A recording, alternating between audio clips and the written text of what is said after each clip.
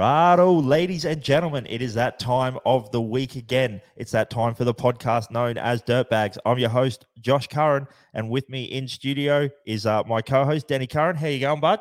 Mate, I love the way you say it's that time of the week again. I don't know what time of the week it actually is anymore. We've done thousands of kilometers. We're actually in Alice Springs with none other than Paul Weel. Yeah. And I tell you what, Wheelie probably doesn't know what time it is either because, mate, you are on the go this Fink. Everyone that we're talking, hey, I suppose that's true of most competitors. If you have a good run coming into Fink, you're either doing it wrong or you're doing it really, really right. One of the things, but you've got a brand new guys, a G6 truck that's turned up. It's in time for here. It's all stick it up, and we've seen the photos. We've been drooling over it, haven't we, Josh? It's one we've been really looking forward to see it in person. Absolutely. Sure. And mate, and again, we're doing this pod real early in the morning. It's not crazy early, but it's early in Alice because at 10 o'clock there's a flight coming with a bunch of Americans from Geyser Brothers, and you're back out and testing and sorting things out. So tell us about your Fink lead up, mate.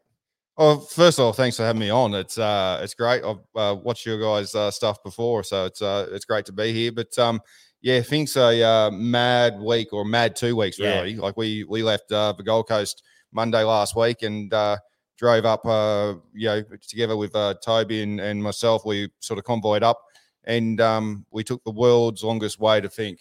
I said to him, you've taken us the longest way. Yeah, because you didn't come through Queensland. No, we didn't come through Queensland. We went via Perth. Basically, and then we went down the southern way and through Port Augusta and back up. But it felt like the world's longest road trip, but it was a fun road trip anyway. You're right. It's a busy time. This week is very busy. The fortunate thing for us was we got all our pre-running out of the way. Yep. And that last week, which was great because this. Coming in this week, there's so many bikes on the track. Yep. And, the thing is, in a Can-Am, we don't want to be, have a bike fall off in front of us and run someone over. Yep. So I like to try to get all the pre-running out of the way before this week starts and try to relax. And, we ran the car yesterday out at a station and, ran really, really good. It was probably the most we've actually driven the car because we drove the car in the States early last month, but we didn't really get to drive it that much because of the time frame that we had. And the car's looking good. The car feels good. There's just a couple little more tweaks that we want to do because we're running the paddle shift. Yes. And so if we can make that a little bit nicer, it should be good for the weekend. Yeah, that's interesting. So that's another thing that the Bo talked to us about, and obviously Toby had it last year. The paddle shift is a big thing now, isn't it? A lot of the trucks in America are running the paddle shift. And we're talking about all those little one percenters, both hands on the wheel. Now it gives you that if things go wrong that you can just keep on it and you find it comfortable to use the paddle shift. Obviously still tweaking it because you're getting, it's only this time frame, but you think that it's something that's going to be, on the money for you. Yeah, I think it makes a big difference not having to, take your hand off the wheel to shift gears. Obviously the Albin's, gearbox, sequential gearbox with a just a normal shifter is really good and quick. Yep. You're not doing a H pattern or anything like that, like the old days. Yep. But you still got to take your hand off the steering wheel and, it's still, you got a lot of stuff going on. I look at Bo, he's in cars when he's driving and it's mad. But, you got a lot of stuff going on and you don't really realize how much you got going on at the time. Yep. And if you can keep your hands on the wheel, it makes it a whole lot easier. Yes. And, the paddle shift is I think, better, but it's hard to get used to. Yep. And, I ran into Bo the other day and, he drove his Mason for the first time and he said, the paddle shift's a little bit difficult to get used to. And because, the other thing is we haven't got a clutch, also. So getting it in from neutral to reverse or from reverse to neutral to first, you got to, play around with the, turn the engine off and all that sort of stuff and do that really quickly. So that's one thing to get used to. Yep. And you can try to get it in, but it makes all these noises and it doesn't sound right. Yeah, true. That's something I never thought about with the paddle shift car is trying to get it into reverse or out of neutral. Like with you just you that's just right. Push it in with the Albans and that, but interesting. Yep. Yeah, so it doesn't sound right. It sounds expensive when you try to do it and when it's running, but But yeah, it's all those little things, as you said. It's trying to get the 1%ers and to sharpen those up and make sure everything's right. And that's obviously the big thing, and that's the hardest thing when you haven't got a car, you haven't had a car, and you haven't ran it and done a couple of races or done a heap of testing in it. And you turn up here to the biggest race of the year. But at the end of the day, it's the technology is being used everywhere. Yes. As you said, they've been using it in the States for years. And Toby used it last year. He turned up here with a brand new car, spanked everyone's ass. And that. So we just want to try to see if we can tighten it up a little bit, the delay. And if we do that, it'll be a whole lot nicer. That's unreal. Because as you're talking, I didn't even think you came from a 3-speed auto box, didn't you? So this is a big step forward. I was thinking like you're in an auto, but you're in an auto turbo 400 truck, and that's interesting. So you're now in the shifting gears game. Yeah, that's cool. And I know you've driven it. I know. There's a lot of gears. There is a lot. Is it a 5-speed or a 6-speed? No, it's a 6-speed. It is a 6. Yes. Yep. And you said Albin, so it isn't an Albin's gearbox, because there is a few options there now as well, isn't there? Fortin and Mason Maddox is starting to come along, and they're doing those developments. So that's an ever evolving world there in the trophy truck field. Very interesting, because then we were talking about it in Australia time. You said you only really just driven it around locally and done a bit because it's only just turned up. Another one that's only just turned up, really. Well, it's another one that got planed over as well. Yes, so, yes, absolutely. Yes. We asked Bo, and we said just a ballpark figure. The statement was lots. Because we've always it's got 6 digits. Yeah, if we could zoom in on Wheelie's face right now, I think people listening at home they would understand how much it sounds like that hurts. Because there's been a few trucks flown in over the years now that because if it gets tight and it's the race in Australia, obviously, as we know, it's the race now that all the Americans are talking about. You've been over and you've run the truck in America, and you probably know lots of guys talk about Think over there, don't they? Yeah, they do. Like it was funny last time I was there. I went to Luke McMillan's place and to have a look at his workshop and what they do and how they do it. And he was all about asking about Think and what the go is, and he's got a racer there, a 2-wheel drive racer that he's not using anymore to race. What a problem to have! A very big problem to have.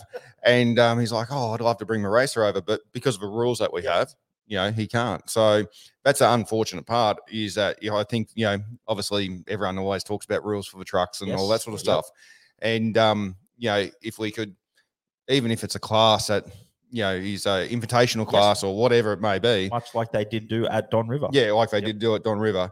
I think that we would get some of these guys. The probably most unfortunate part is that the 500 is, basically the weekend before. And so that would make it, difficult for them. But, you look here, Duncan's here from SDG who's going to navigate for Toby. Guys and brothers are here. Vance from Tisco's here. All those guys are here anyway. So, at the end of the day, they sell a lot of trucks into Australia. Absolutely. They know all the stuff, so they want to come over here and check it out and do everything. So, you can make it happen, but it would be nice to have guys like, the McMillans and, your Bryce Menzies and all that sort of stuff out here to really see, we go over there and race against them. And, sometimes we do well, sometimes we don't. But it would be, because they're the pinnacle of off-road racing, in the world, really, of in trucks and stuff like that. So it'd be nice to have them come over here and race in our backyard with what we do.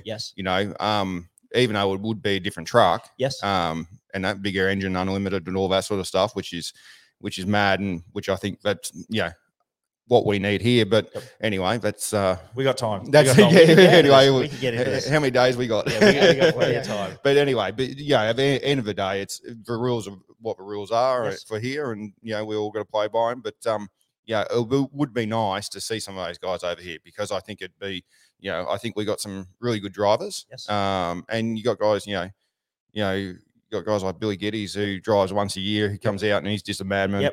You got, I call him Uncle Greg Gardner, and who can drive wheels off anything. Big fans. But, the world's fastest potato farmer. So you all the guys, Bo and Toby and everyone like that. Even right down, there's probably you got Gallard who's very good too. there's a heap of them. So, I think that's where, we're very fortunate with the talent that we have here. Yes. Yeah. And we talk about it a fair bit, is would be really intriguing to see how they adapt to the Australian style of racing. Like talking to Harley and stuff like that, he talks about how a lot of their racing is sort of like jockeying for position to the last 100 mile and then dropping the hammer. Whereas like Fink's an out and out sprint. When he came over and raced it, he couldn't get over. He goes from the drop. These boys are just make a break. Oh, well, we talked to Bo yesterday about it, and he was so like we had the conversation, which again we've had before, is that lots of them don't carry spares because if you're truly in the hunt to win, not position, if you want win, if you change a tire, that's it. You may as well park her up, like because the guys are sprint racing. Oh, exactly. Here now, you do a tire. And I haven't actually had to change one before, so thank God for that. They're heavy. Yes. But you do a tire here, you're done. Really, you do a tire or you got to pull off a track for something or whatever. Yes. You're done. You can't make up that amount of time.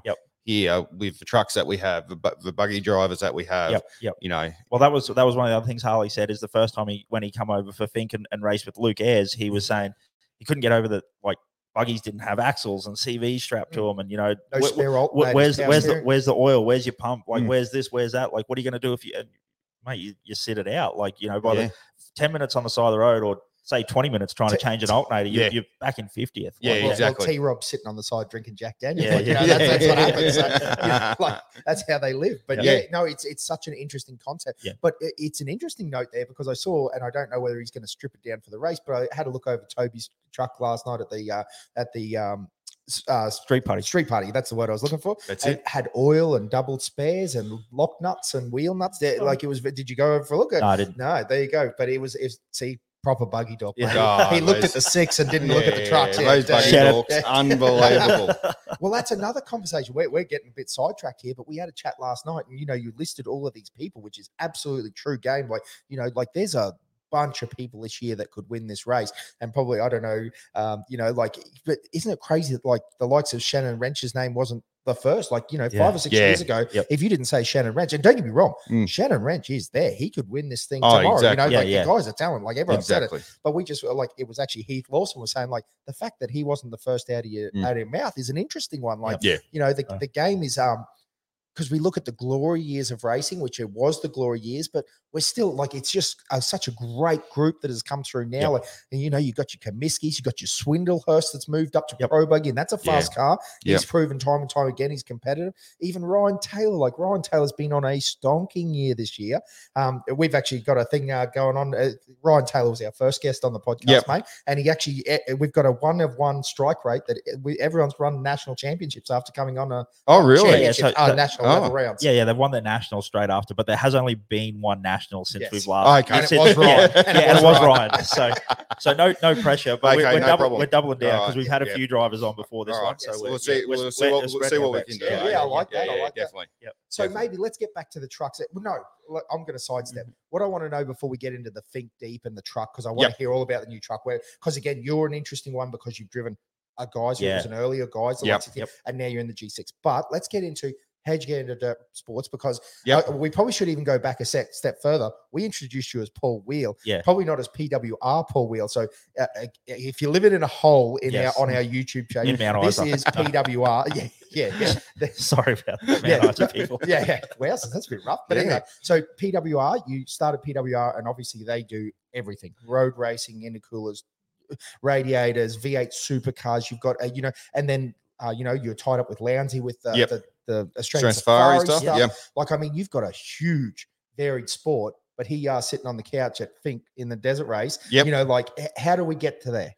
Well, it's funny. I started off racing motocross and supercross. So I started off at a young age, and we moved to Queensland when I was 6 years old or something like that from Warrnambool, Victoria. So, we know Owens, we know Wrenches. So we know a lot of off-road racers from that place, man. We know all those guys. And so we moved to Queensland because my mum and dad had a radiator business, small radiator business, and there was 13 radiator shops on the Gold Coast. Yes. And we moved to Queensland to supply 13 radiator shops. That's sort of where we started off. And so I grew up racing motocross, supercross. I used to go to America for 3 months a year racing, on school holidays and all that sort of stuff. So I was sort of the era before Chad Reed. Yep. That sort of era, and I grew up, racing with guys like Troy Carroll, who won multiple Australian championships, raced in America, and everything like that. And then when I was 16, when I turned pro here in Australia, I broke both my wrists really bad, and it was actually just before I was about to go to the States. Yep. To go and race 125 pro over there. Do a year there of the AMA Championship. Yep. And so I ended up actually stopping racing then, Supercross and motocross. And at the time, I was doing a toolmaker apprenticeship at K&J Radiators, which was my parents' business. And so then it was around the similar time when we first started. My dad said, well, come to America with me. I'm going to have a look at our aluminium furnace to actually make aluminium radiators. Yep. So I went to America. We bought a furnace, come back to Australia. And when the furnace turned up, there were some issues with it. And so I was part of the team, but, help fix the issues and put together what we needed to do to be able to produce aluminium radiators. And so then after that, I was about 17 probably 17 around there. And I started PWR. He said, why don't you, go learn how to weld aluminium at TAFE. So I did that at night time and started PWR in the corner of his shed. And that because at the time, all the supercar guys were buying radiators from America, all the sprint car guys buying radiators from America, all that sort of stuff. And so I just started off from people that we knew, like Max Dumsey was our first customer. Yeah, that's pretty cool. So we knew Max, he was a family friend. And then it just went from there, and it went from, one person to two, got kicked out of the corner of the shed. Yes. Had to pay for the radiators that he was making, and all that sort of stuff. Yeah. Pretty rude, really. Bit hard on your business plan, mate. Yeah, I know, exactly. Get everything for free, sell it for profit. Yeah. I love it. But, that's how PWR, that's how we started. Yep. And then I think 97 also, we purchased off the Zackers, Walker Evans's Dodge stadium trucks, and stadium truck racing in Australia was started and starting going good. And so we thought, we'll give that a go. It's a bit like motocross, supercross. Yeah. And so went to the first race in Canberra, and I was 17, no fear. Yep. Didn't really care about anything at all. And business profits were sky high. I mean, exactly. And we won the first round at Canberra. We had no panels left on the truck by the end of the night, which is standard. Yep. And there's a few people wanted to have some fights out the back in the pits and weren't too happy and all that sort of stuff. But but that's where I started racing. That was my first foray into cars. And so we done that for a year. And the funny thing was Yokohama was a sponsor of the series at the time. And a guy called Alan Bradshaw, who was the motorsport manager for Yokohama here in Australia, came up to us and said, I want to do a deal with you guys for tyres and all that sort of stuff. And we sort of got halfway through a year, and he goes, maybe you should go and, try racing V8 supercars. Yes. And so we never really, raced on tarmac or anything like that before. So we went and had a look and went and spoke to Larry Perkins, who we knew for a friend. Yep. And then we ended up buying a Ford Falcon off a guy called Steve Ellery, which was Tony Longhurst's old car. Yes. And because it was cheaper than buying one off Larry. Yes. No family freight, no family discount. No discount. No. And so that's how we first started. We went to Lakeside, I think, the first time, and then went to Eastern Creek. Yes.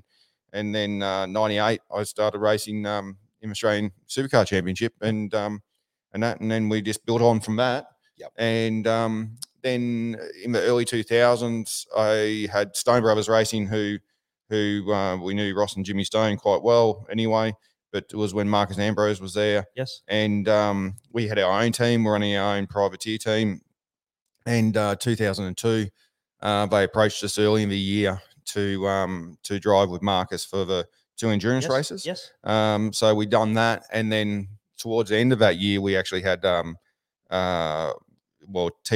at the time, which was HRT Kmart, and that come and approach us and wanted to have us come over to Holden and be part of TWR Yes. and use our licenses. And we ran Team Brock. Yes. Because I wanted to bring Brocky back into the sort of thing. I think more so for the merchandise side. Yes. And that, but they done that, and we had Jason Bright drive for us, and I drove the second car. Yes. And so we stayed there until right till the end, basically. Yep. And well, it was funny. Well, it wasn't funny at the time, but when we signed the deal, TWR actually went bust in Europe. Yes. And with the Formula One team. Yes. And so then Holden flew to Europe, bought the 3 teams off the receivers, and Mark Scaife got HRT. Yes. The Kelly's family, Todd and Rick Kelly. Yep. And John, their old man, got Kmart. Yes. And we're given Team Brock back. Yep. So that was how that sort of all happened. And then, the first year when we ran Team Brock, Jason Bright nearly won the championship. Yeah. We ran on a real tight budget compared to what other people were running. Yes. And very tight budget compared to what people are running now. Yes. Yes. So it was good times and fun. Yep. And we ran that up until 2006. I actually retired from racing full time with supercars because I just lost the passion for it, and it wasn't fun anymore. Yep. The bullshit side got too much bullshit. Yes. And that wasn't really what I enjoyed. And the business started taking off. PWR started taking off, and by that stage, Keys, my old man, sold K&J radiators. Yes. And said, "Well, hang on, I'll come and give you a hand and invest some money into it, and we'll hopefully take it to the next level." And we bought a block of land, and we will go build a purpose-built facility there, and which we did. And it was right when GFC happened. Oh. And so we had a building that was worth about $10 million, and the bank kept on giving us more money to do it. Yep. And then we had a change of bank manager, and the new bank manager said, "No, the building's only worth 6. Yes. So you're going to have to give us something back." Yeah. Which we didn't have at the time. And so we sold all our houses. My wife was pregnant at the time, and I come home and said to her, "We're going to have to sell the house." Yeah. And she's like, "Yeah, no dramas. Let's do that." And my dad sold his house and everything like that. We had another commercial building actually with a race team in Melbourne, ran out of, and so we sold that. Yes. And we got all the money together and to give the middle finger to the bank. Yep. And changed bank managers after that too. Yep. He was a dick. So no, fair enough. But I hope you listen to this, mate. But I like that because you really doubled down and went all in. Like you had the vision, you knew where you were going. Yeah, we did. At the end of the day, we built. My old man said, "Oh, well, this facility that we're going to build is to take on the rest of the world." Yes. And that's what we did. We were first we went to NASCAR in 2008. Yep. Then we went to Europe in 2009, Formula One. Yes. And that now we're fast forward a fair few years now. We're controlled product for NASCAR all through all 3 series. We supply every Formula One team on the grid. Every That's major. Amazing. That is unbelievable. I didn't know that.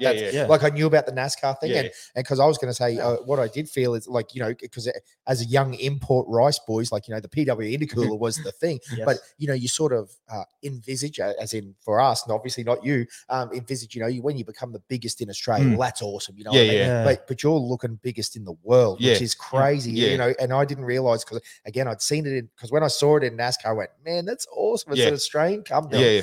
And a success story. Now that I know it, it's even better. You know what I mean? It's not just like we've just got this big inject. Like, like you've doubled down on your options, and now you're in Formula One and everything. And so what's some of the process of how is it homologated? Is that the right term that you guys become the control product for Formula One? Like, so you guys. Well, no, it's not a control product for Formula One. They still can use anything they want. Yes, yep. But there's other people who still supply little bits and pieces, but basically we supply everything. And, at the end of the day, everything that we do for a certain team, we're a technical partner with Red Bull, Formula One, which we have been for years. And, everything that we do for, say, Red Bull is Red Bulls. Yes. Everything that we do for Mercedes or for Ferrari or whoever, that's theirs. And that, because we look at it as in there's plenty of different ways to skin a cat. Yep. And really at the end of the day, they go to us, hey, we want to achieve X and we want to achieve that this way. Yes. How can you make that happen? Yep. They give us the area, the shape, yep. The heat rejection, everything that they want to achieve, the amount of downforce that they want to take off, or how much they can actually, put their side pods in to reduce the drag and everything like that. Yep. That's what they give us, and then we come up with a solution for them. And every team out of those 10 or 11 teams always want to try something different, and they want to achieve the same sort of thing, really, but they want to achieve it a different way. Yep. And that, so none of them are trying to achieve it the same way. Yes. So that's where we're fortunate, where we can actually separate. It's not like, oh, well, you've got this, we'll give that to you. That's easy. But even the trust that they must have you in a company, not to just turn around and go, hey mate, you know that Red Bull's over here doing this. Like they obviously, I know that there would be things in place to stop that, but that's still easy. It's happened in Formula One. It's happened in every racing across the world where they go, hey mate, have you seen what's on over? So that's brilliant, mate. Man, I did not. And the fact that, like, logistically, although the world's become a smaller place with the internet, but logistically, that's got to be difficult for some of those teams that are in Europe not to use a European guy that they can go and sit on a couch. They can't. So to put the trust in you is a level and a jump, isn't it? Like, the funny thing about, you say, logistically, okay, for like a team, and the way you're thinking is correct. You think, well, in the same country, you should be able to supply something quicker than from different side of the world. And it's the same as NASCAR. Okay. We would, if a team ordered in NASCAR a radiator on a Monday, we could send it on a Wednesday, and it would be there on Friday. Yeah, crazy. Okay, if they ordered one, but they don't usually order one. Okay. But if they rang our competition at the time, which was CNR, okay, over in America, which we own now, if they rang them, they couldn't deliver it as quickly as what we could. And it's the same as in Europe. If Red Bull rang a supplier there, they would be 3 times as long. Yes. That's amazing. And that's because of your processing and, like, the ability to do it, like, not handmade. It's all factory made now. No, it's all still handmade. Every single one is still handmade. The boys just jacked up on Red Bull. They just don't stop welding. Is that what happens? I know. And that's the biggest thing at the time, because we were small enough and nimble enough. We were able to do that. Yes. I was there the other day because I'm not don't work day to day in the business anymore, and I was there the other day, and I said, I want, mate of mine wants to get an intercooler, and they said, that'll be 11 weeks. I said, what? 11 weeks? And he goes, yeah, that's how far out we are. And because they have, right at the moment, because they've grown so much, like there's I think there's like 350 people at the factory in Yatla. Wow. There's another 100 people between America and Europe. And we have another factory in America, in Indianapolis. So because they've grown so much, we struggle here in Australia for trades. And which is, a disappointing thing, because trades aren't like what it was 20 or 30 years ago, where, when I grew up, if you weren't intellectually smart and would go be a doctor or a lawyer or scientist or whatever, you'd go to year 10 or 2 or 15 and leave. Which when I was 15, I was in year 9, so I was like, I'm out of here. And you go and do a trade. And nowadays people don't do that, a lot of things, and it's hard. But the biggest thing that PWR is struggling with at the moment is getting training people and trades, and that now they have my navigator, Andrew Reid, Rapid. He's a very, very good fabricator. And he works at PWR teaching the apprentices. So that's what they're doing now, to actually try to help process, fasten up the process of getting people into trades, getting people being able to actually produce product and all that sort of stuff. So it's one of those big things. That's super cool. And I love that you've got like a business that size, like, you're pumping your apprentices through, and it's probably something that they're car guys, they're passionate about. They get to work with race teams, it's an amazing opportunity, because I do agree. It's interesting, this new world that, it's, I want to say even further, like it's almost frowned upon. Like if you're going through school and then you're going to become a boilie or something. Are you? Yeah. No, that's a great trade. You can make a good business. You can do lots of things. And that's there's a few famous quotes, isn't it, about the people that that actually uphold the city and work. Yeah. And, and we're sort of like look down on them now. And it's a shame, because again, there's many, many success stories that have come from, finishing it. And again, kids, stay in school if that's what you want to do. If you want to become a doctor, become a doctor for sure. But then the flip side is that there shouldn't be anything, because, there's so many great success stories. Oh, exactly. You look at the Think Grid, there's many of them are tradesmen that have their own businesses. Yeah, that's right. And they've done very well for themselves by putting their axe to the grindstone and making things happen. And that's a great point. So it's interesting. So yeah, so you're doing all these things. See, and again, this gets me back to my point that now that I've heard all this, it's even more amazing that you're sitting in Alice Springs driving a trophy truck. Because you could be anywhere in the world, racing anything in the world that you want. You've raced a lot of things in the world, and you've gone, man, you know what I need to do? Just smack some whoops in this red dirt out of here in Central Australia. Well, it's funny. I actually raced through here in 1997 on the Australian Safari. Yes. It was my first time that I raced an off-road car, like a proper, well, hang on, a Nissan Patrol. So I don't know if that's a proper off-road car. It is a proper race car for Safari. Back then, it was a proper car. Absolutely. Okay, wasn't a Toyota. Very good. Very good. But we done parts of the Think Track. Yep. And so that night when we come in, we had a night stop here, in Alice Springs, and that night when we come in, we had to weld up all the suspension mounts on my car. Yep.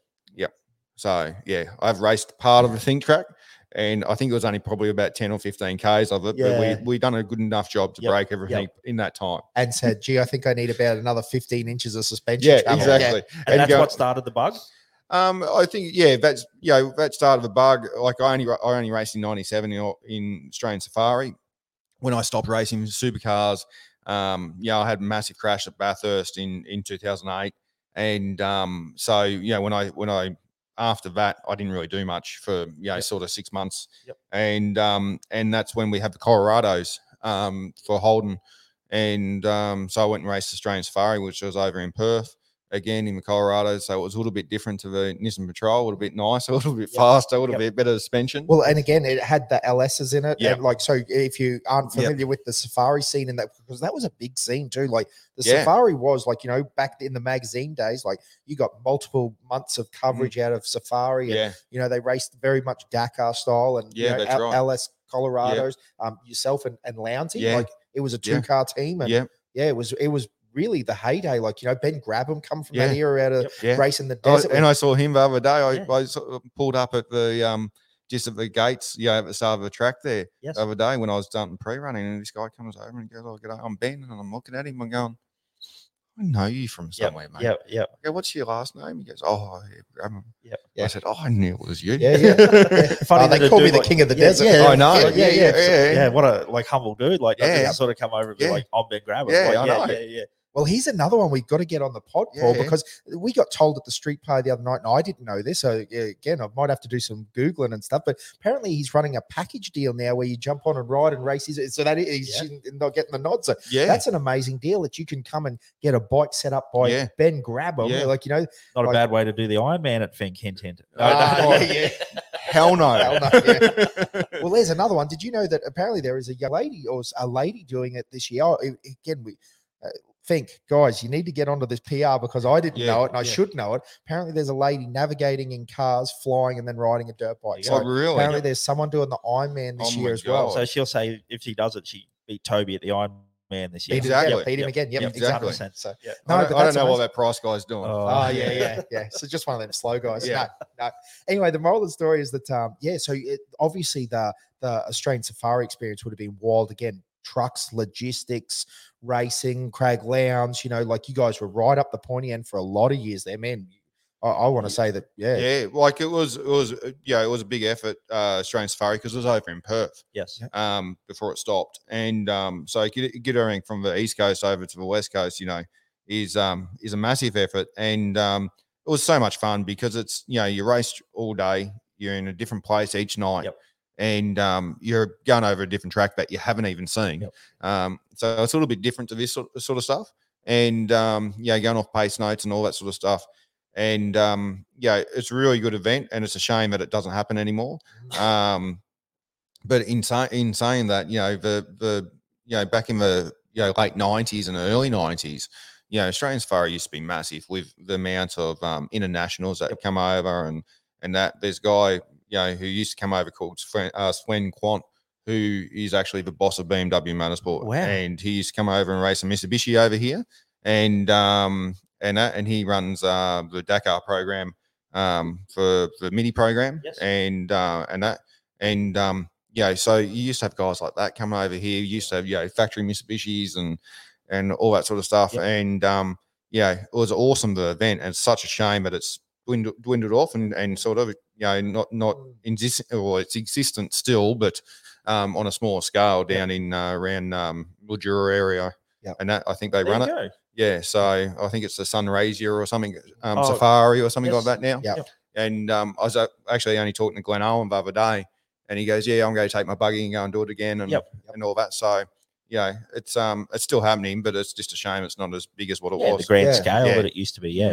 It was it was definitely an era there, like with Coconut Palms and those guys, and there was some really cool. Remember the Triton? Yes. Like there was some good stuff. So it was really cool. Hey, it was definitely. Well, here you go. We talked about building something to race in it. Where we were only like 19, 20 at the time, and we went, man, we got to go and do that because it just seemed like such an adventure. That's right. We knew we weren't going to win anything. But life's all about these experiences. Yeah, and, the fact that you could go and do it, and again, same deal. Like I don't believe, as far as I can remember, that there wasn't the information out there for a ride package. Yeah, because probably if Ben Grabham said, "Hey man, 10 grand and I'll pitch you and we'll do all this stuff," exactly. I'd go and do the safari on a dirt bike. I'd be a dead set back marker. I could tell I'd be following in the dust, but it doesn't matter. Like we said, it's the experiences. It's being in a different town. We were talking about the Gas Dash, that's a race that at that period of time it was a brilliant, and I should clarify, it is still a brilliant race. But I suppose the other thing is that there's a lot of great races now, isn't there? Like the Don, like we're almost spoiled a bit for choice. We had a conversation the other day that I reckon now, like the Australian Championships, and they are pumping. They're brilliant. They're not taking anything away, but there's a lot of guys that have got a lot of really nice race machinery now that just pick and choose. That's right. We were guilty of it ourselves, even back in our day, due to budgetary constraints and all the other things and work. And, you go, oh, well, if I can do Gundy, Fink, and Don River Dash or Burdekin or whatever. And I mean, that's three different clubs. It's not a series. It's just it's the Curran Boys series. You know what I mean? Yeah. And that's the sort of thing that I think a lot of people are picking now, like the Owens and that. They're still racing. Exactly. They're just picking and choosing what they love doing and what fits in with seasons and what fits in. Well, just what they want to do now. You know what I mean? They don't want to chase everywhere. They don't want to go to. They may not want to go to Western Australia and stuff like that. Last year we looked at we done St George, we done here, and then it was like, okay, well, hang on. Should we do the rest of the championship or whatnot? Yep. And then it's like, well, hang on, I don't really want to go to Western Australia because of the expense. At the end of the day, it is a big expense. Yes. And we knew that we were building a new truck. Yes. I flew out of here last year on a Tuesday and flew to Darwin to go and race Stadium Super Trucks. Yes. In Darwin and get my head belted around in the cage when I rolled the thing. Yes. Off the jump. Off the jump. Yes. I do remember that. Yep. Yeah. The day I flew out here on the Tuesday, I was sitting in Darwin at the casino at the hotel there, and I rang Rick Geyser on the Tuesday and said, I need to order a new truck. Yep. What can I do? What do I need? What's the best thing? Process? What's the thing? He goes, we need this, this, and this, and this. Yep. And the funny thing was, I actually had a truck sitting in America, a G6 already sitting in America. That was an unlimited truck that I bought at the end of 2020. Yes. Yeah, 2020. Because I thought by the end of 2020, this COVID thing would be gone. We'd be able to go back and go and race over there. So I bought a truck, a G6 off Smiley Motorsport over there, and had no miles on it whatsoever. So that sat at Geyser Brothers there for almost 12 months. And Rick rang me when I was actually driving up here in May to go and do the Brekkie Bash. Yes. And said, hey, I think I've got some guys who might want to buy the G6. And I said, okay.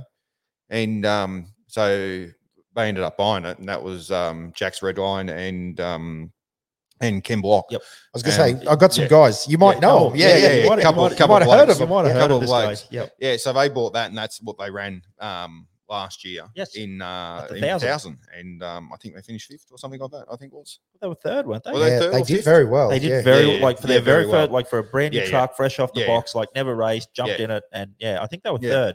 Because it was a bit of a cat amongst the pigeons. With no one suspected that a 2-wheel drive truck would be up there. Yeah. Well, I was going to say the other thing is that it's funny, isn't it? That, like, and I know that this is the internet; it's love or hate. Like, because obviously Ken Block's got fans, but man, he's got some haters that like, oh, he's only here because he's. Wait, man, that like he can drive. He can steer. I don't know. He can drive. Like you see his rally footage and that, and he has a few crashes. Who doesn't have a few crashes? Exactly. I was going to say, if you're not trying, you're not binning. Sorry, if you're not binning it, you're not trying. But it's an interesting game, the old internet these days. But anyway, that was an off topic, but it was just it blows me away because I saw it again with the Ken has just built his Porsche to go Pikes Peak climb. Oh, okay, yeah. And they're sort of this and that. No, that. Mate, let him have it. He's having a good time. He loves motorsport. So, if people are spending money in motorsport, absolutely. I think it doesn't make a difference how much money they got or how little they have. If they're spending money and they're having fun on whatever scale that may be, good 100%. On them. Yeah. So you offloaded the G6 and then continued on down the path of building this, or this G6 that's here in Australia was already in the build process? Well, sorry, mate. I got to pull. I appreciate the question. We're getting back to it, but I want to. So, where does this fit into the timeline of you buying Toby's truck? Like, Toby's truck. Well, actually, Toby's truck had come about was 2019. I ended up riding across the desert. I'm good mates with Daryl Beatty. Yes, and he does his venture tours on the motorbikes. So I grabbed a mate of mine and thought, hey, let's go and ride across the Simpson Desert on a motorcycle, freeze our nuts off, which sounded like a good idea in summer. On the Gold Coast. Yeah, on the Gold Coast. Sitting on a beach, exactly. Drinking a margarita. Yeah, exactly. Exactly right. And so we done that, and we ended up here at Fink, in Alice Springs. And so we ended up watching about 25 Ks from the start. Yes. Just across from Autumn Station where we were staying. And I saw Toby come through. I was filming it. I saw him come through, and I turned around to my mate. I go, I think I need one of those. Yes. I need to be doing something here. Yes. I hadn't raced anything for 11 years or something like that. Yep. Or something. That something itch that needed scratching. Yes. Yeah. Something to do. More so. And so I actually went to the airport on the Tuesday. Yes. I was in the airport, and I ran into Dave Ellis, who looks after Toby. Yep. And I said to Dave, I said, oh, do you know any trophy trucks for sale? And he goes, well, ours might be for sale. I said, oh, well, I'll come and see you when you guys get back, and we'll talk. Yep. And so I went and saw him. I didn't know Toby then. Went and met Toby, and they were in the process then of buying a Tisco. Yes. And so I sort of said to him, well, maybe if you're buying a Tisco, hey, get me a price on a Tisco as well. Yep. And we'll, sort of, if there's two, might be better than a little discount. Whatever. And that price was a fair bit more expensive than what I wanted to spend at the time to see dip your toe in the water and see if they like it. Yes. Dip it in. And so I ended up they went and done the shoot later, a couple months later, or a month later, actually, at down at Kyogle for Red Bull. Yes, that cracked video. Yeah, the cracked video. Yep. And so I went down a couple of days before they done the shoot there, and they were just practicing. Tobes was practicing and that, and he said, "Oh, jump in," and took me for a ride. I shit myself. Pretty much. And that because I hadn't been in a car for a while. Yes. Yeah. And the sensation and that. Yes. And then obviously super different to like what you had been racing totally with V8 supercars and stuff like that. Even the off-road, the safari stuff, like things you got to check up for. You got to turn your brain off driving a trophy truck. Like, I know. Yeah. So I went and done that. Then he hopped out and I hopped in the driver's seat, and he said, no chance I'm hopping in next to you. Classic driver. Yeah, I don't know why. Yeah. So Duncan hopped in. Duncan was out still, and he hopped in, and he was giving me a little bit of a hand of, this, how you need to drive it and do this and do that. And so we done a few laps around, and then we went over some jumps and parked up, and Toby said, "Well, I think that's enough. You look like you can drive it. You're ready to go. Yeah, you're ready to go." Yes. And so then basically I went from there. I said to him, "Yeah, I'll buy the truck." Yep. We sorted out the money part. I'll buy the truck. I said, "But I'm going to America to go to Geyser Brothers to go and do a test in a unlimited truck over there, because we had a relationship through business with Geysers." Yes. And so Rick said, "Hey, come over, have a drive, Yep. and that over whoops and do everything and that." And he said, "Yeah, go and buy Toby's truck. It's that's what you should be buying." Yep. And so flew to America, went to where they run the Parker 425, and we done part of a track there, and done probably 2 or 3 hours of driving. Yep. More comfortable. Come home, picked up the truck off Toby, and went to Gundawindi, I think the first race was, and nearly cartwheeled it in qualifying. Put the wrong fuel in it. Didn't take brake pads. Yes. All that sort of stuff. Yeah. That sharp learning curve. That very sharp learning curve. Yep. But we had fun. Yep. Yes. What a track to dip the toe into, Gundawindi. Well, I want to go back. I'm just laughing at Toby's what's the right word? The manipulation of how to sell a trophy truck 101. Hey, just come for a ride with me. Exactly. And you're hooked. But exactly right. What a great track like Gundawindi to experience for the first time. And obviously, from what you were saying there, like it sparked your love of motorsport again. Like that passion that you sort of felt like you'd lost with everything going on in V8 Supercars was just lit back up again. Yeah, and that's what that's what it's about. You do something so that you can do it to enjoy it, either with family members or friends. And it's something, my old man's still very passionate about motorsport and about racing and all that sort of stuff. So, he's very passionate about what we're doing. Yes. And loves it. And then like my wife is, she loves what I'm doing as well. So that's makes it a whole lot easier. Yes. Does she love the 1 degree weather in Alice Springs? Or? We'll find out this afternoon when she gets here. When she lands. We know that track. You fly them in late. Fly them in late. Yeah. But she come last year and she loved it, and she's coming back. So yes, that's good. Brilliant. Yeah. I still can't get her to sleep in a swag down the far end. She's staying in Alice. Yeah, staying back in Alice. But yeah, so it's it's that type of thing that for us is that it's the enjoyment. Yep. And that's why we do it. That's why, we've worked very hard and been successful in business, and we're fortunate enough that we've made the money to be able to go and do this. Yep. And to do it, to the level that we're doing it, not only here, but also in America. Yes. So we're fortunate enough to do that. And we're doing it not because we think we're going to make money out of it. No. But we're doing it because we want to do it and we love it. Yep. And we're doing it, for the sport here.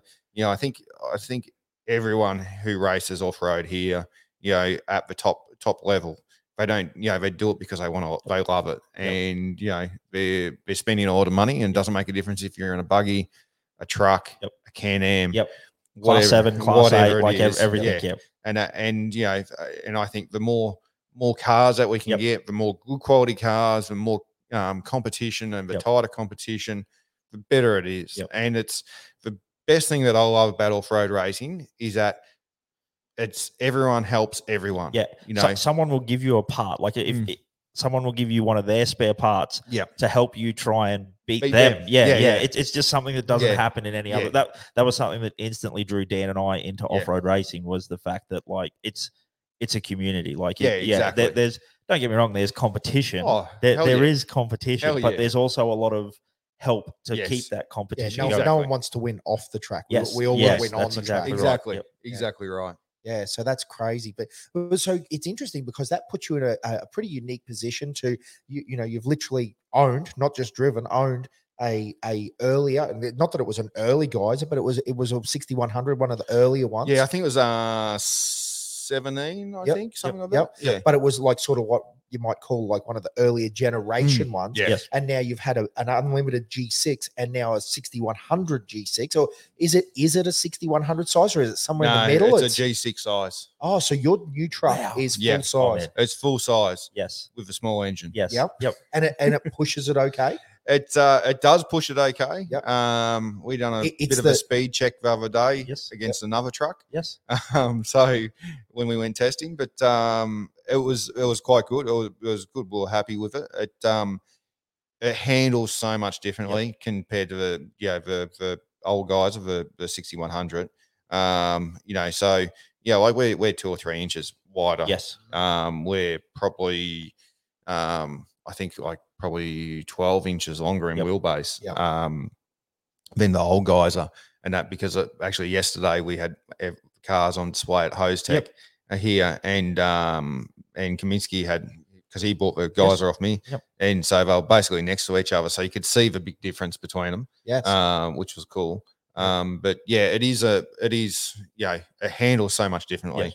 It sits in the corners. It's from the limited amount of time that I've driven it sits in the corners. It's so much better. It's more predictable than what the 6100 was. It's not as nervous. And that's the big thing going from a full size, from a 6100 to a full size truck is totally different. The driving is totally different, everything like that. So, because I think it's interesting for anyone listening at home that hasn't had a lot to do with these, like a Jimco Pro buggy, or the buggy we race is 124 inches long. A Geyser 6100 is only 120. Like you look at a trophy truck and go, they're monsters, and they are monsters. But it's really like buggy wise, they're actually on the slightly shorter scale. Whereas like yours is obviously at a full length, which will settle it down and make it greater. Yeah, that's interesting. I did not know it was a full size, so it's very interesting. And then motor wise, you've gone the Dugan's KRE, route, like the So we got a Dugan's in there, which is they don't do much of the small stuff anymore. So they've done a very good job. They've produced a heap of power out of it. It's all the usual stuff, 8 stacked, everything, just all the usual stuff. I love the way all these guys sitting here say, just all the usual stuff, like all the usual paddle shifts and 8 stacks. Just the usual stuff. Shift. 6-speed sequential box, a torque converter, so it's clutchless, like even all this sort of stuff. Bo was sitting in that couch yesterday, and I said, asking about his suspension. He's like, just the normal stuff, and it's got Fox 4.4s with the coolers, and yours has just the normal stuff. Just all that normal stuff. But Bo's doesn't have PWR radiators. He's got some other shit brand. So anyway, there you go. So he's definitely broken down tomorrow. Definitely right. Hey, I'll knock on that. Hopefully he doesn't. Toby's definitely got PWR radiators now, so he's all right. We like him now. Anyway, no. Now. But I think the main difference, with this G6 here that we built was, obviously for here. So it's got the smaller engine, where a little bit less in the fuel tank size. I think about 40 litres less in the fuel tank size over a full-size G6. Only one spare? Only one spare. I was going to say, even ask down, do they trim down? Because obviously you don't need tail shaft mounts. You don't need alternator brackets. Or has it got all of that on it because that's the package? Or no, we took all that off. Really, we took, we don't have the air jacks on it as well. And that we lightened it up by about probably 800 pounds. Just so that, Is it a secret what weight it actually sits at? I don't really know what to be honest. No, I don't know, mate. Too heavy. Too heavy. No, the thing is, the big thing is what we're worried about with doing a full-size truck was, was being able to actually be able to push it with the engine, because we only got the 6-litre engine. Yes. And so that was the biggest thing that we're worried about with going to a full-size, because really, ultimately, we probably should have done it this year for next year. Yes. With a 7-litre engine. So like we've already ordered a 7-litre engine through Dugan's. We done that when we have a meet 400 because we wanted to have it here. We didn't want to have any hassles like we had this year with getting delays with COVID and all that sort of stuff over there in America. So, it's that was our biggest concern about being able to push it and have the top speed. Compared to other trucks. But if you go and look at a Tisco, or you look at the Tisco, the newest Tisco, which is Toby's, you look at Bose Mason, and that they're all within about an inch. And that, so they're probably not compared to the old geyser where the 6100 was smaller. I don't know about the new stuff. I've never seen a new 6100 geyser anyway, because I'm more so building unlimited trucks over there all the time. But you look at the Tisco, you look at the Mason, they're not a true 6100 as in what we used to have here. They're a newer spec, they're wider, they're bigger, and all that sort of stuff, which from what I felt, what I've seen from a couple of other trucks, is that it settles the trucks down a little bit. It's a lot nicer, it's not as nervous. And that was the biggest thing that we found last year with our guys. As soon as the fuel load came off, it was really nervous in the rear. And so you talk to a lot of the other guys about it, and they say the same thing. The small truck, it's really nervous in the rear. And so that's the biggest thing that we wanted to try to settle down. We wanted to try to have the truck so it wasn't as tippy. And we got through the corners better. And from the first sort of feel, the G6 does that. And that's what we want to try to achieve. Looking at it with the panels off, because I saw the photo with the panels off the other day. The interesting thing is that, because initially it sounds sort of funny. I mean, obviously there's little line changes and that, but they do look very similar. And then with the panels off, I think that you get the full gist of they've shuffled a lot of weight around, haven't they? They've moved it to places that they want it. Because, again, if you're not up with all the dynamic side of stuff, weight can actually be a good thing, can't it? It can settle the truck, as you were saying, but it just needs to be in the right place. It can't be up high, all that sort of stuff. Move it around, and that's what they look like they've really developed with that setup. Yeah, exactly, and that's the thing. It's no matter what sort of race car, if it's a tarmac race car or it's an off-road race car, you want your weight to the lowest point as what you can for the center of gravity. And if you got weight up high, it makes the car a lot more tippier. So the big thing was we wanted to pull the weight out where we wanted to pull it out, and we'll put weight in where we need it. And the engines move back a little bit further, so it's not so much over the front. We've got a bigger fuel tank than what most of the cars here do have. We've got probably another 40 or 60 litres. So then when we do go to a 7-litre, ready to go. We're ready to go. We don't want to have to do a fuel stop on the way down. But, that's right. But you know what I mean? So we've done stuff, to sort of, future proof it for next year. But more so to actually help the car perform better. And also with that lower weight and maybe a bit more weight with the size, like you said, as the fuel burn comes off like that, it's not such a monumental change. Like you're not losing 210 kilo from a slightly lighter weight car that's right at the back. Like now with where that fuel cell is, as it burns off, it doesn't quite affect the car as much. Yeah, exactly. And, the funny thing was people's psychology of it was, hey, we need to lighten these things up as much as we can, because, the buggies are lighter and all this sort of stuff. And now everyone's going, well, we need to put as much weight as we can to help the car actually perform better and handle better. Or stay more consistent across a whole a long race like this. Exactly. No, that's fascinating, mate, because again, you are one of the few people that have driven both back to back, and now to step up, and the fact that it's a full size. Again, let's get 40-inch tires where you're on. 40-inch tires. Oh, that's just 40-inch tires. Had to think about that one.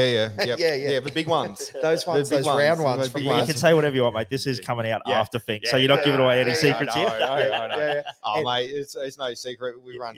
Everyone runs 30. Well, most people run 37s in qualifying. Run 40-inch in a race. All that sort of stuff. Absolutely. So there's no secret about that. And you're working with like SDG are doing your suspension? Are you doing your suspension yourself, or? No, we worked with SDG over there before we went testing. And Duncan come and sat next to us when we were testing and said, no, hit shit harder. Don't be a wuss. Well, I think he's like SDG are good. Like there's a number of great companies around Australia as well. So, but like the fact that those guys are in the same boat now, like, and Tisco are in the same boat, like, where they've come to the race. They actually understand what's here. They're not just like, oh, I've seen a video of something. Yeah, and you exactly. go, oh, you need this, mate. Because I can tell you, and I'm sure you're well aware of it, back in the day when that first happened, like when Geyser came over, I hope I'm not telling any secrets here, but we were sort of, with Billy and Bo had his and that. Yep. And even he said, he goes, oh, what we thought Fink was totally different. So, like a lot of people sit over and I'd be the same boat. Oh, I know what Dakar's about. Yeah. I've watched the videos. You're talking rubbish. Totally different. So it's interesting because I think that you're working with the right people with respect to they've been here. Yeah. Even though they've got the experience that you can sort of only get from working on, like those guys work on trophy trucks all day, every day. They like, that's the other thing that blows me away. We're a bit unfortunately limited by whether it be testing spots or time or whatever it is in Australia. Like we went over with Harley and even a 10 car, like Jared Sallenbach, we were racing, went to Vegas to Reno with him and Baja and a few other things. And like, they're out testing like every week at Barstow. Like it's easy. You can go there. Yes. It's an hour down the road from their workshop or whatever. Well, Same Fox and King set up a trailer out there and come out on a Wednesday and they just run the cars. Yeah, like, Fox has a shed there. Yep. And there you go. At Barstow now. Plaster City. Because there's pretty much, again, for the guys listening, there's pretty much two main areas. Yeah. And Plaster City's the one with the power lines where they run down with McMillans and that. And Barstow's another rocky one. And it's the same as guys. It's like guys are out of Phoenix, and that they got a little out about probably 20 minutes from their workshop. Yeah. The guys are loop, they call it, don't they? Yeah.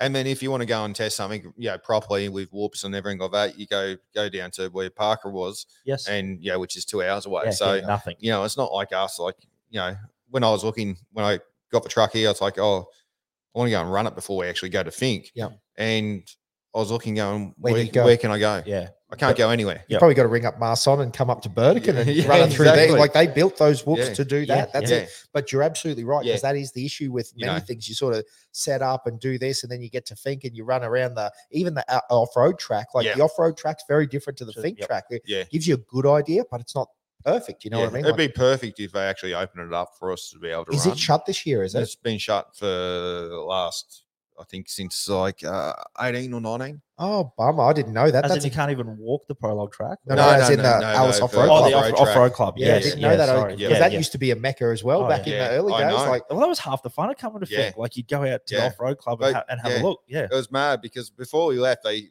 were going to open it. Yep. And then the committee members voted against it. Yep. And it's like, the silly thing is everyone I've spoken to this week about it, they're gone, it's, it's a pain in the ass. Yeah. And, like I said, well, would you pay $1,000 to go there for 5 hours to be able to test your car before you go before the race? Yep. And they go, yeah.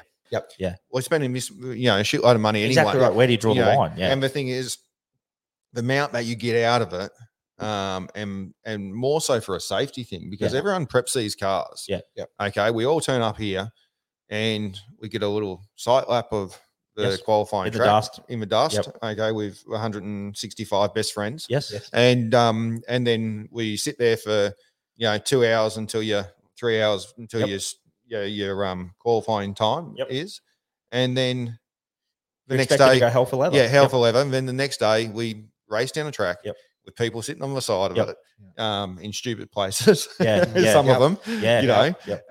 But what happens if something breaks? What happens here? What happens there?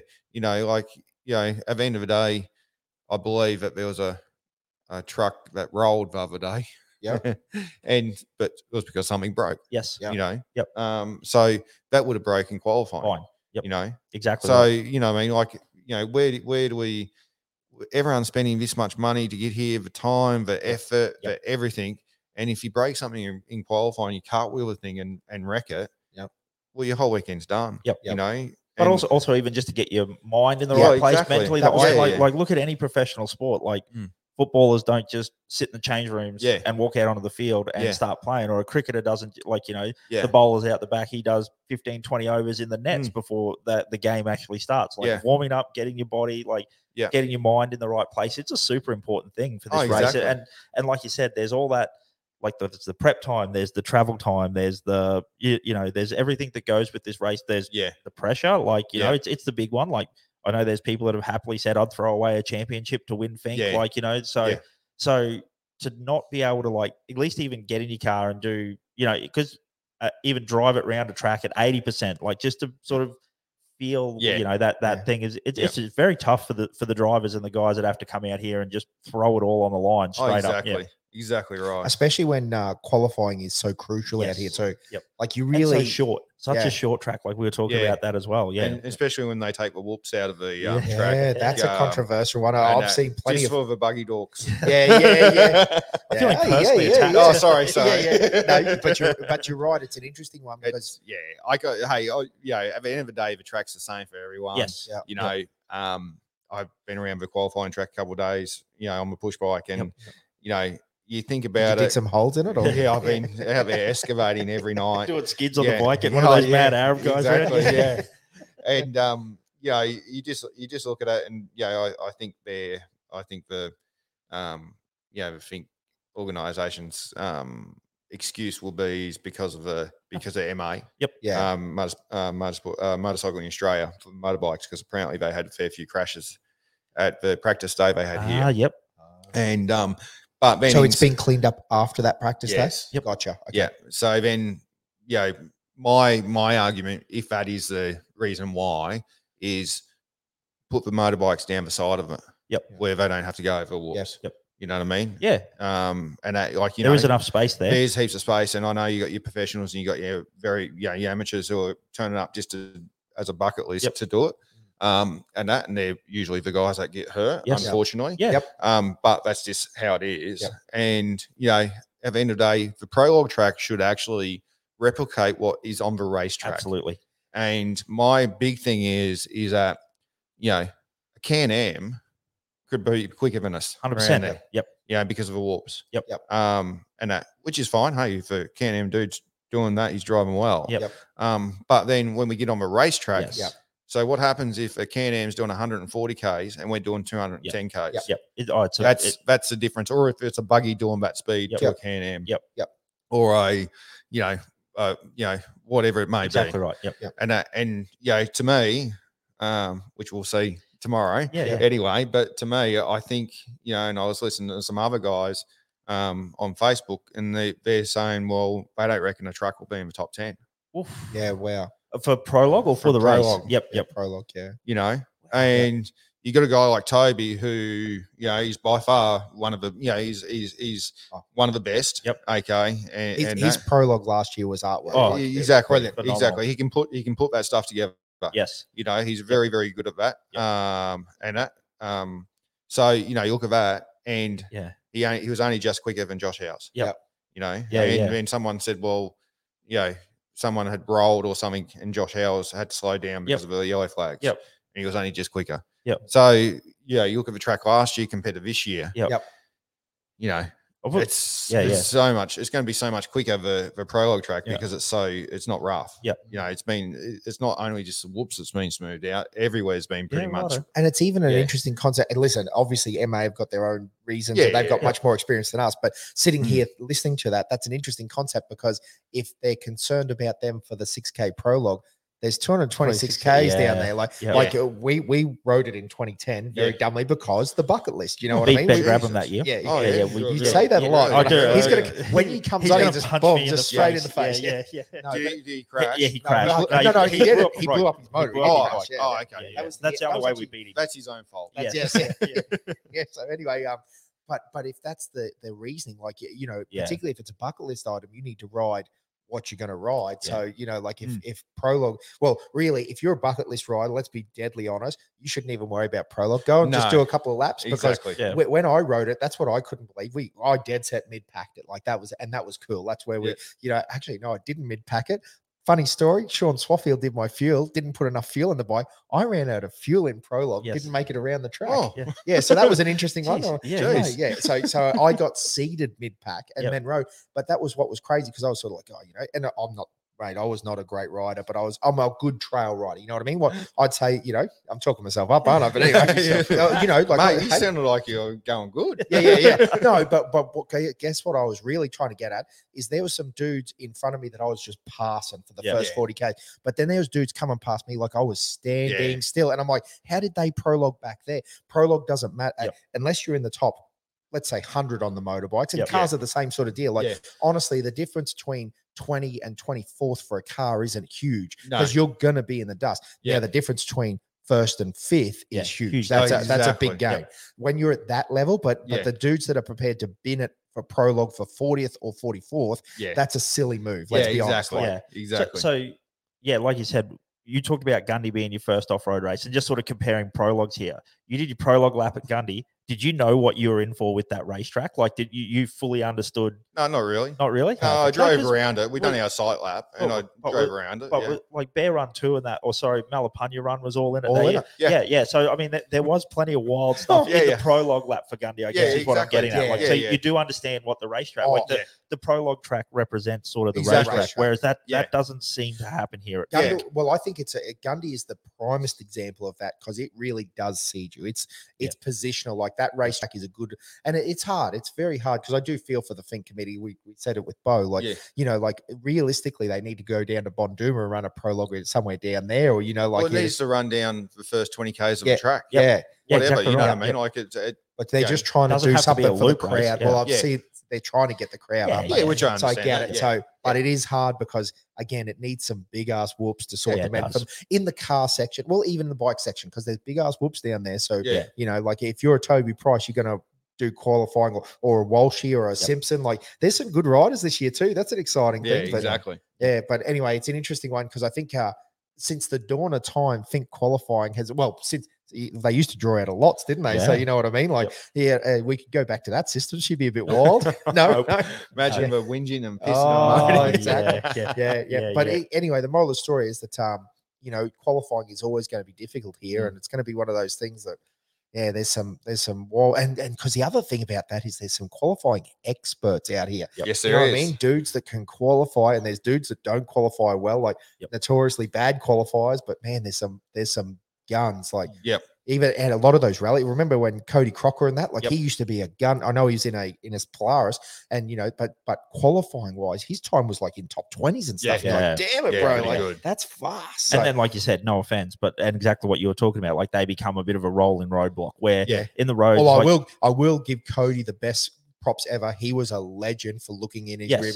Like we came up on him fast one year because it's funny when you talk about that. I know exactly what you're talking about in 14, and Cody, and again, he deserved to be where he was. He qualified better than us. We come up on him like he's standing still, but by the time we got to him, he'd moved off the track. We just rolled straight through. Like, you are a gentleman. Whereas you know there is some not gentlemen out there, as you know. People, man. Some of them you're like, bro, if you can't give it, and then when you hit them, you're the bad guy. When you give them more scope, on the back, the move over. So one of the other things we wanted to touch on was, which is awesome news that has just come out, is you and Toby joining forces for Team Australia. This is awesome. So where did the idea come from for this?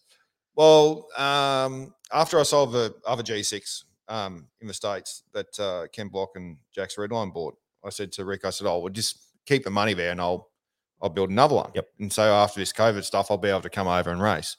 And basically end of last year, my car was finished, and then we decided that we'd come over and do Mint this year, and the plan had always been to go and do Mint, do Vegas to Reno, Baja 400, and the 1000.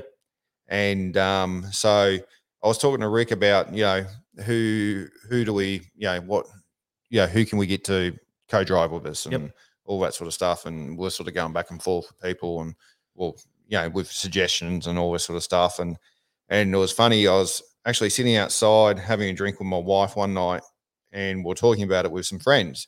And she goes, "Why don't you just ring Toby and see if Toby wants to do it?" And there's, you know, a few commercial restrictions with us, with different brands that we represent. And so anyway, so I rang Dave Ellis up and said to Dave, "Hey, I got an idea. You know, I got this truck in America." And he said, "Yeah." I said, "Do you reckon Toby would want to come do, you know, Vegas to Reno 400 and 1000? Because funny thing was, we're just talking about if we were going to do something in America, you know, and you were going to do it with Aussies, you know, who would you, you with Toby, who would you want to try to do it with? And so, I think they said Danny Brown and myself. Yep. And so anyway, so we all end up hooking up, come to an agreement, a handshake of, hey, this is what we're going to do. Yep. We're going to try to, do the best thing that we can and do these races together. And, the biggest thing is, as I said to him, we don't want this to be just, go and do these 3 races and then fade off. Yep. I said, we want to try to do, the 3 races and do, 5 or 6 races next year. Yep. Depending on what they are. And, I sort of have the belief, which I know Toby does do also, that, we're capable of being able to run at the front. Absolutely. He'll have to qualify because he can qualify good. No, that's right. Yeah. But it's all about playing the game. It's all about playing the game. Yep. But I believe in our own abilities of what we both can do. Yep. And with the people that we got around us, we're going to have guys or brothers do all our pits and all that sort of stuff for this year. And we'll see how we go in these 3 races. And, we'll come up with a plan for 2023 of what we do, how we do it, the logistics of it. Yep. It's a massive, massive, massive thing. It's easy for me to go and race over a Mint 400. They prep the truck's on the trailer. Yep. We go there, we race. Pits are in the same pits spot. on the same spot and everything like that. Yep. Once you throw, the 400, it's not too bad. The Vegas to Reno is easy. Yep. The 1,000. Up here it says Vegas to Reno, just easy. a team running up and down. It's 500 miles. It's basically from one casino to the other. That's the important part. That's all you need to know. You bet on black on one, on yes, red on the other. And then it comes up double zeros. Exactly. Screwed. Didn't pay for that race. Yes. But the 1,000 obviously is the biggest race of the year, the hardest race of the year. The the logistics of getting, everyone everywhere to do whatever. You need people who've got the experience. Should know this. It's a Peninsula run this year. No, it's not. It's a loop. It's a loop this year. Peninsula one was last year. Yes. And very expensive. Yes. Yes. And that, so you got all those things, and it's not only about having the truck, the 2 drivers, the guys to do your stops, and the guys with all the information and all the experience down there. It's about having the pre-runners. It's about buying the pre-runners and spending the time and have the navigators who have got the experience down there and everything like that. You could bring, you could take a navigator from here over there, but they don't have the experience. Not saying that they wouldn't be any good, but they don't have the experience. And while you're on a learning curve as the driver, you don't want your navigator on a learning curve. And even again, by listening to you, we're back to that conversation about, like, is it a bucket list or are you racing? Because there's 2 different things. Exactly. You know what I mean? Exactly. You've got to understand that. Yeah. And that's the biggest, and that's the biggest thing. We're going there because we want to win. We're not going there to make up numbers. The other thing was, I believe that Toby had other opportunities to race again in the TT class, not in unlimited. This year as well, what he done last year. But at the end of the day, he wants to be there to be able to win. Not win a class. Win outright. And that's what we want to do. And it's this. It's as I was saying, having the car and all that sort of stuff is one thing. But the expense of the actually expense of going to the race and racing is cheap. It's all the other shit that goes along with it. The pre-runners. You can't. If you go and buy a new pre-runner now over in the States, they're $700,000. It's more expensive. They're more expensive than a truck. And the other problem is you can't get secondhand ones. Because as soon as they're up for sale, they're sold straight away because they're so hard to get. People don't even know they're sold. And that's true of the truck market as well, really. And the truck market.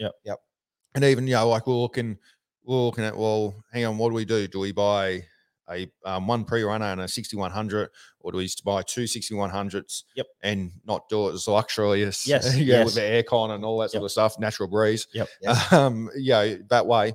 But to go and get a decent 6100, there was some that come up the other day. It was, if I was still $400,000. Yeah. Yeah. All that sort of stuff. So, and that's US. Yes. Just to clarify. US. And pre-runners, a decent pre-runner is anywhere from 300 to 500,000 secondhand. So that's where it starts to get expensive. Yes. And the thing is for us is that we want to do it right, but we want to spend the money in the right areas. Yeah. And pre-running is one of those things. This year, basically we've been able to lease a pre-runner and lease a truck. To do those two events, which we've been fortunate enough about. But if a pre-runner comes up, we'll buy a pre-runner because we need it for next year. Yes. I think, ultimately, for me, I would like to say that we could go, like if we go and do the three races this year, we go next year and go, okay, we're going to do, San Felipe 250. We got to do the 500. We got to do the 400. We got to do 1,000. We want to try to win the score championship. That's ultimately what I think that, the goal should be. Yes, absolutely. Probably be the first international team to do something like that as well. Maybe something like that. And the thing is, people will go, oh yeah, but you're only in a 2-wheel drive truck, and I've Rob Mack. That's all you need to know. Hang on, 2000 what was it? 2009. Is it a 2009 guys? It would be. Or something. 2009 guys. I mean, it's probably had a few updates, but it's still probably had a few updates. It is still an older guy. 500. Yeah, man. Absolutely. That's right. A 2-wheel drive truck. Everything that's not supposed to work will win anymore, and it is doing it. Yeah. And this isn't a one-off. He's always in that top 3. He's and winning. Yeah. And Rob Mack is and he proves it time and time again. Well, it's funny because again, we had the conversation with Bo about the 2-wheel drive, 4-wheel drive thing at the moment. Now, I guess the reality sort of indicates that that's the way it's going to end up going, maybe. Exactly. But at this point, we have this conversation in our group text all the time about, we've got some real 4-wheel drive lovers, and I'm all about it. And they're like, you won't own anything else. Right at the moment, I don't know. If I was putting my money where the 2-wheel drives are consistent, they don't break as much, they're not carrying the extra weight. There's a lot of but then the flip side is that there is a lot of fast 4-wheel drive trucks. Oh, there's fast 4-wheel drive trucks. But one of the biggest things with the 4-wheel drive trucks too is one, they're expensive anyway. Which any truck's expensive. Yes. Let's be honest. But 2, the maintenance on them is a whole lot more, and your cost is a whole lot more. Your running cost is a whole lot more. So the thing is ultimately probably in time to sort of keep up with the bunch. I think you probably would have to have a 4-wheel drive truck, especially over there. Here, I don't think so. No. So. But ultimately for there, you'll have to. But I think, the thing is, if we spend our money in the right areas and do the job properly and do it the Australian way, and that's sort of like with PWR, that's what we've done. We've done it the Australian way. We set a challenge. We took a massive bite. And we chewed like hell. And we had a crack and we done it. There's plenty of people who talk about going trophy truck racing in America and who can afford to do it and all that, but they won't take that chance to go and do it because they don't want to fail. And there's plenty of people who go, oh yeah, well, Paul's this or Paul's that or whatever it might be. But at the end of the day, we're going to have a crack at it. We're going to do it. I'm doing it with the best guy that we have in the country. Who just wants to go and race. And that's the cool part about it. We don't want bullshit. We don't have egos. We don't care. We just want to go and race, and we want to go. We want to go and beat them. We want to go and beat them at their own sport in their own country, and say, hey, have a look what we've done. We're from Australia. This is what we've done. Absolutely. Well, that's one of the cool celebrating things. with black rats at the finish line. Exactly. A few goldies, I love it. But that's one of the cool things is, so like a full commitment level, like a full-sized, unlimited motor, G6, ready to rock and roll. It's not just like you're not going to ship your truck back and forth. Like it's a full-on, exactly like with PWR. I know you haven't sold the house at home or anything, but that's the level of commitment that is going into this. Into this team. Is it officially Team Australia? That's what we've launched it as is Team Australia, and you know, the good thing, well, the thing that we're trying to do, this has been going, like we've been, you know, this has been going since January. You know? Yes. So it's been funny because we've been sort of trying to keep it under wraps with what we've been trying to do, and that, so we haven't been going out to people going, hey, you know, putting props to people and everything like that. And now we're out to a heap of different companies and everything like that. Yeah, all the good Australian companies who are in off-road here, who actually, you know, who have business or do business in America. And you know, like you know, we've got very good support pretty much straight away. Awesome. And you know, at the end of the day, the amount of money that we raise isn't going to actually pay for it, really. You know, let's be honest. Yeah, but it's nice that you've got that support, isn't it? It's nice that people are behind you. Yeah, and it's the little bit of it's the extra money that we raise helps. You know, helps because it doesn't come out of my pocket. I was going to say, because it sort of sounded like Toby's flying coach in the back anyway. Like, mate, you got to do what you got to do. Take one for the team. But it is good that Australian companies have got on board with you and you're able to represent them on an international stage at those races as well.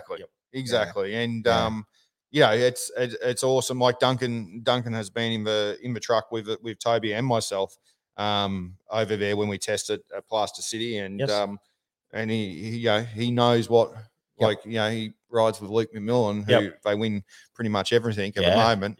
And he hopped out of that truck and goes, wow. He said, that's good. Yeah, you're on pace. We're good to go. He said that will keep up with a four-wheel drive truck. Awesome. So, you know, and that's credit to the Geyser brothers who you know, the G6 is a game changer that, you know, everyone talks about in America. And you know, there's, you know, different guys who have had an older Geyser, have gone to a Tisco, who then gone to a G6 over there. And they said it's totally different, you know, and which is good, you know, because the Geyser brothers they were like one of the first. Yes, they absolutely were. And you know, Rick and the boys there, you know, they're passionate about racing. That's every day, and it's no different to any of the other brands. And that, but you know, they're the old school guys. Yeah. Well, we remember when they rolled out that blue. First guy, or not the first guy as a truck, but when they joined forces with Andy McMillan, that blue one, when he switched from driving Robbie's trucks, and man, they were just winning everything. And you look through I suppose you look through the entry list of any race in America, and especially like Baja, you know, the amount of guys that were there, okay, but still the amount of guys that are still racing. You know, compared to, you know, you look at the Tiscos, you look at Masons, you know, like, yeah, Mason is actually lifting the bar in engineering every day of what they do. You know, I've never been there, but I've seen you know, I've seen the videos like everyone else, and you've seen trucks and all that sort of stuff. The quality is unbelievable. You know, Tisco have done that too. They've lifted the quality, the bar of everything that they do, and Geysers are starting to do that as well. Which they've done before. Well, they were truly the first to do that. I don't want to say production line because everything's handmade, but they were the first that started turning them out, didn't they? Because really, you had to get a custom Robby or luck onto Robbie's second-hand truck. There's only a couple of them. Well, and you know, like realistically, guys were the first one that, you know, I remember exactly the era of time. What was it like? 09, 10, like it was 50 guys is on the line. Exactly. And all of them had those production style, and they were all a little different, obviously. But you know, like, and the brilliant thing, and it was true of Australia too, is that the parts are interchangeable, the knowledge is interchangeable. The guys, SDG knows how to set one up. You know, and it was a huge advantage for the racers to go that way versus a one-off built in the, you know, because again, all the original Herbst trucks were all like, you know, basically fabbed in-house, and you know, you couldn't get bits, you couldn't that's right. You know, so it's an interesting concept, and you know, but a lot of them have gone that way now, haven't they? Like, you know, Herbst have now built their own truck that's a production style truck, and Tisco, and you know, a lot of these are because again, Wyrick's, they were building their own trucks, weren't they? So interesting. So it's fascinating that it's smart that it's gone that way, and probably, and you're a man that's in that like era, is that the production equipment, you know, now there's CNC, you know, all this stuff that they can cut production parts. Oh, exactly. You know, like they CNC bend all the frame, all the chassis, everything like that. You know, machined arms, amount of I was going to say billet stuff that is he's on race cars now. Is amazing, and it is more sort of production style of building stuff, which they got to do to be able to pump them out. But obviously they've put a lot of work into, like you said, how well it hooks up, how well it drives, and everything like that. Strength, weight, compared to what obviously two-wheel drive, that when everyone was running a two-wheel drive, they weren't really too worried about it. Or that's right. They would have been worried about it, but it wasn't such a big thing. Whereas now that the four-wheel drive trucks are here, like the guys that are still going down that two-wheel drive path and believe that will be, they can still be competitive in a two-wheel drive, that they're looking at how to get them to hook up better. And obviously you're saying yours is a big improvement. Yeah, exactly. It's massive improvement of, from what I believe what they were before. And I drove a full size in 2020 at the Mint 400. Which was guys' test truck, which I rented to do that race. And just the difference from what I remember from that to driving the new G6 when I went back over there. Night and day difference. And they've done a great job.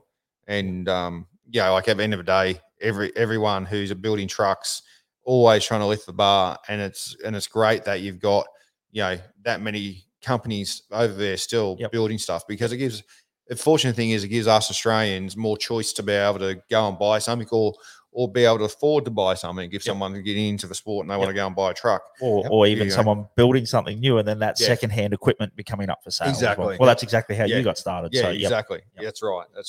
Oh, and it just pushes the limit, doesn't it? Yeah. Like if there was no competition, there'd be no reason to be better than the last one. That's right. Like all of this progression is based off the fact that some dude had a chassis Class 8 truck with long trailing arms, and here we are. Like it's crazy. Like but what an epic progression that we've had. It's amazing. The trucks over there, they definitely are beautiful bits of gear. Like their works. And I should clarify that now. The trucks here are works of art now. Like it's come a long way in even the 20 years that we've been involved, like looking at it. And, when you think about some of the cars, it's funny too, because it'll be my mind wanders to where technology will be in another 20 years. We'll be old men sitting around like talking and go, remember, but like hopefully still burning petrol. Well, I love hopefully we're not racing electric cars off road.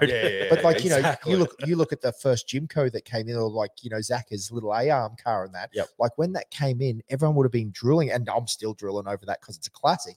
But the flip side is that now like it would have had hand welded tube arms with like plate on them and that, and now we've got billet arms. We've got all this, they're machined with cutaways. Like so where are we going to be in 20 years? We'll be going like like the Mason four-wheel drive truck, like that was a classic. Like imagine that. Like it'll be amazing to see. So because that's one thing about all forms of motorsport, it never stands still. Like you're always got to be moving forward with the game, don't you? So it's very impressive. We'll talk about, I don't know what time we're at yet, but just look, he's giving me the thumbs up. So he's like, probably. Because I was going to say, the only reason that we could sit here and talk to you for another couple of hours, mate. No, but he's got to get to the airport. But this man is going to pick up the Geyser brothers from the airport in about 20 minutes. So you've got to go. So, mate, it's been an absolute pleasure. But before we wrap up, I see the fingers. I know we always get in trouble for this.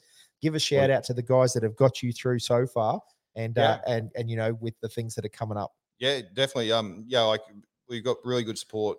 Last year we had Spares Box on the side of the car, and people go to me, "What is Spares Box?" Yeah, and I go, "Well, they're online store." So Spares Box is owned by Napa in America, which owns Repco. And so Spares Box is all online, and they do everything from four-wheel drive stuff to if you wanted some brake pads for a Celica or whatever it may be. But they do race seats, they do race suits, they do everything.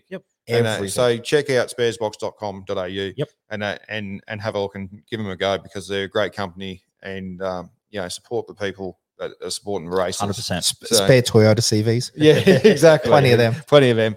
But KMC Wheels, Brendan from KMC here in Australia is an awesome dude. He's helped me out a lot. PWR Performance Products, obviously radiators, best radiators in the world.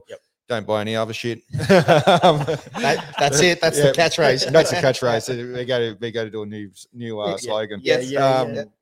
But Patriot Campers, Justin, he's a big supporter of off-road racing with his own stuff, and it gives me a trailer to to use every year throughout the year.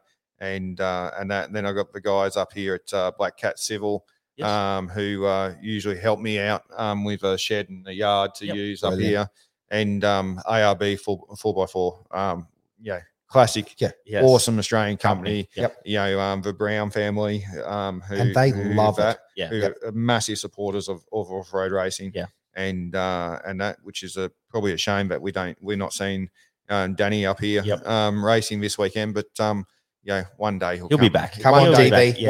One day he'll come back when he grows up. No. So never. No. When he gets over backflipping. Danny's an awesome dude, and our family is awesome. So did I miss anyone? And Geysers. And Geysers. And Geysers. Most important. I've got to pick them up too. But at the end of the day, it doesn't make a difference, of the supporters and stuff like that. But having a group of companies like we've got who support us and who have been with us for 2 years now, and keep coming back, and like Spares Box are like, what can we do? How can we make this better? Awesome. And so if you check out obviously on my socials and all that sort of stuff, and on Spares Box socials and on their website right at the moment, they're doing Road to Think awesome. with us that we shot in our workshop a couple of weeks ago of the preparation of the truck and all that sort of stuff. So they're getting involved in it and trying to behind the scenes, which is cool. Very cool. So that's about like that video is available on YouTube. That's the place, or just on Instagram. It's on Instagram and Facebook and on their website. Cool. Yeah, we'll definitely check it out for sure. Yeah, awesome. Brilliant, mate. Well, it's been an absolute pleasure catching up. And again, I knew a few of the little stories behind it, but it was very interesting to hear how you've got to be racing trophy trucks over the years and where you're at. And mate, we look forward to. We will have to catch up with you after an American race. And, we might have to do a podcast. We might have to go. We might have to come and do a podcast. We could be sitting on a beach in Mexico drinking Coronas. San Felipe is a nice little spot. There is a great little company called Tour de Sally down there that does great places. Knows all the spots. But we do genuinely really appreciate you taking time out, especially this close to Fink. No problem. So we greatly appreciate it, mate. And we're looking forward to seeing the G6 in person tonight. There'll probably be a couple of bearded men that are very up close and personal with a lot of bearded men. Don't be alarmed. Don't be alarmed, yes. But yes, thank you very much, mate. We appreciate it. And we're wishing you all the best for the run to starting tomorrow and then Sunday, Monday. So upper. Thanks, guys. Thanks very much for having me. It's been awesome.